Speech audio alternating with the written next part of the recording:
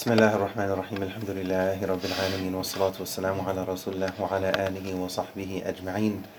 Our beloved Prophet taught us sallallahu alaihi wasallam, the best among you are those with the best character. And when it's a very short statement of the Prophet alaihi salatu wasallam, but again one of the gifts that Allah granted the Prophet alaihi salatu wasallam is the ability to say so much on many occasions in so few words. So there can be a lot of meaning contained perhaps in a handful of words, but when you really think about it, you reflect on it, and especially when you try to embody it and live it, then you start to see that there's a lot of depth very, very often behind perhaps just a few words, and this is a very brief example of that. The Prophet is encouraging us, sallallahu alaihi wasallam, to try our best within our capacity to try to be mindful of our character, of our akhlaq in different scenarios in our lives. The Prophet kept it general. The best among you are those with the best character. ... i.e., at home to try to have the best character at home. At work to try to have the best character at work. At school to try to have the best character at school. When dealing with people you know, when dealing with people you don't know. In another example, the Prophet gave us a specific action item. One time a man asked the Prophet, what are the best deeds in Islam? Like, what are the best deeds that I can do? The Prophet encouraged him to feed people and to greet those you know and those you don't know. If you think about it, both of these tie in with good character, right? To go and to feed people, this is connected, right, to the morals, the ethics, the values, the character that a person has. And when they go and do that, how are they serving food to people? How are they serving food to the homeless?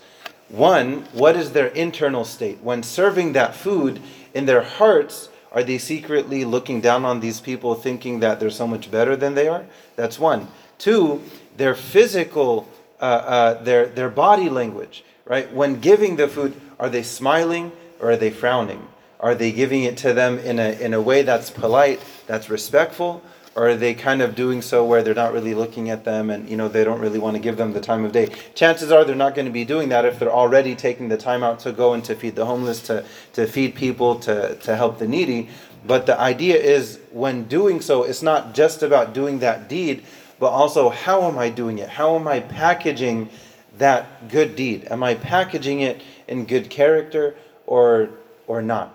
So the Prophet is encouraging us in general to be mindful of this and to reflect on this. And notice, he said the best among you are those with the best character. So he's teaching us the incredibly high value of this concept, of this idea.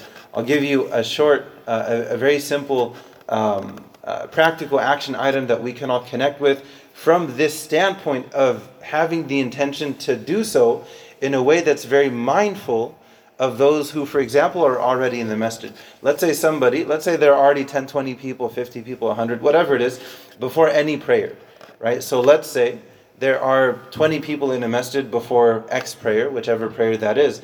Now, let's say this is a few minutes beforehand and someone is entering. Instead of entering, now no doubt if someone does this, they have a good intention. We ask Allah to accept all of our intentions. But instead of entering the masjid and saying Assalamu alaikum loudly, there's a good intention, but something that's actually better than that, one, is to not do so loudly from the stand. No one is saying to not say salam in general, but if someone is, if they're already praying their sunnah, maybe someone, they're reading Quran before that prayer, instead of entering and saying salam loudly, right, it's better, one, if someone is going to say salam, then to do so quietly. But I would actually encourage, instead of entering and saying salam loudly, to instead enter, with the right foot, to be mindful of that, if possible, and to quietly, under your breath, say, Allahumma aftah li abwab rahmatik. Oh Allah, I ask you to open your doors of mercy for me. Why? Out of courtesy to those who are already there. Out of courtesy to those who are, perhaps, praying their sunnah, tahiyatul masjid, for example. Maybe they're already reading their Quran. So doing so, it's a very small point. It's a fine-tuned point. But the intention is, the idea is, when doing so you can get the good deeds of entering with your right foot, of making the dua the Prophet encouraged us to make when entering the masjid.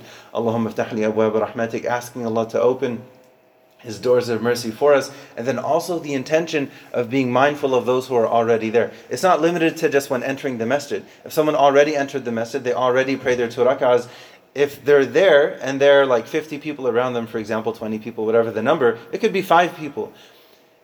In general, is it good for a person to read Quran? No doubt, one of the best things that we can do.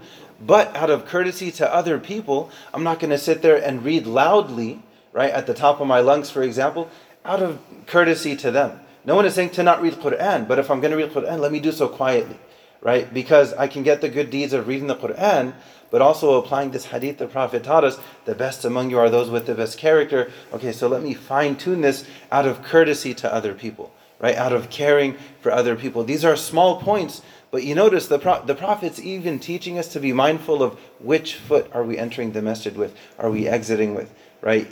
A very different example, when someone's entering the restroom, to enter with the left foot and then to exit with the right foot. If the Prophet took the time, alayhi salatu wasalam, 23 years of prophethood, and he took even a second of time out of that incredible period of time that has impacted human history for centuries upon centuries until now, sallallahu alayhi wa alihi wasallam. If he spent even a second teaching us that this is something good to do, then it must be something worth taking note of, something worth reflecting on. There has to be some kind of benefit we can take from that. We ask Allah to guide us and forgive us. We ask Allah to help us to try our best within our capacity to focus on our character as best we can. We ask Allah to accept our efforts, to overlook our shortcomings, and we ask Allah to gather all of us in Dar as Salam, in the abode of peace, in Jannah. Ameen Rabbil Alameen. Wa akhiru da'wan alhamdulillah.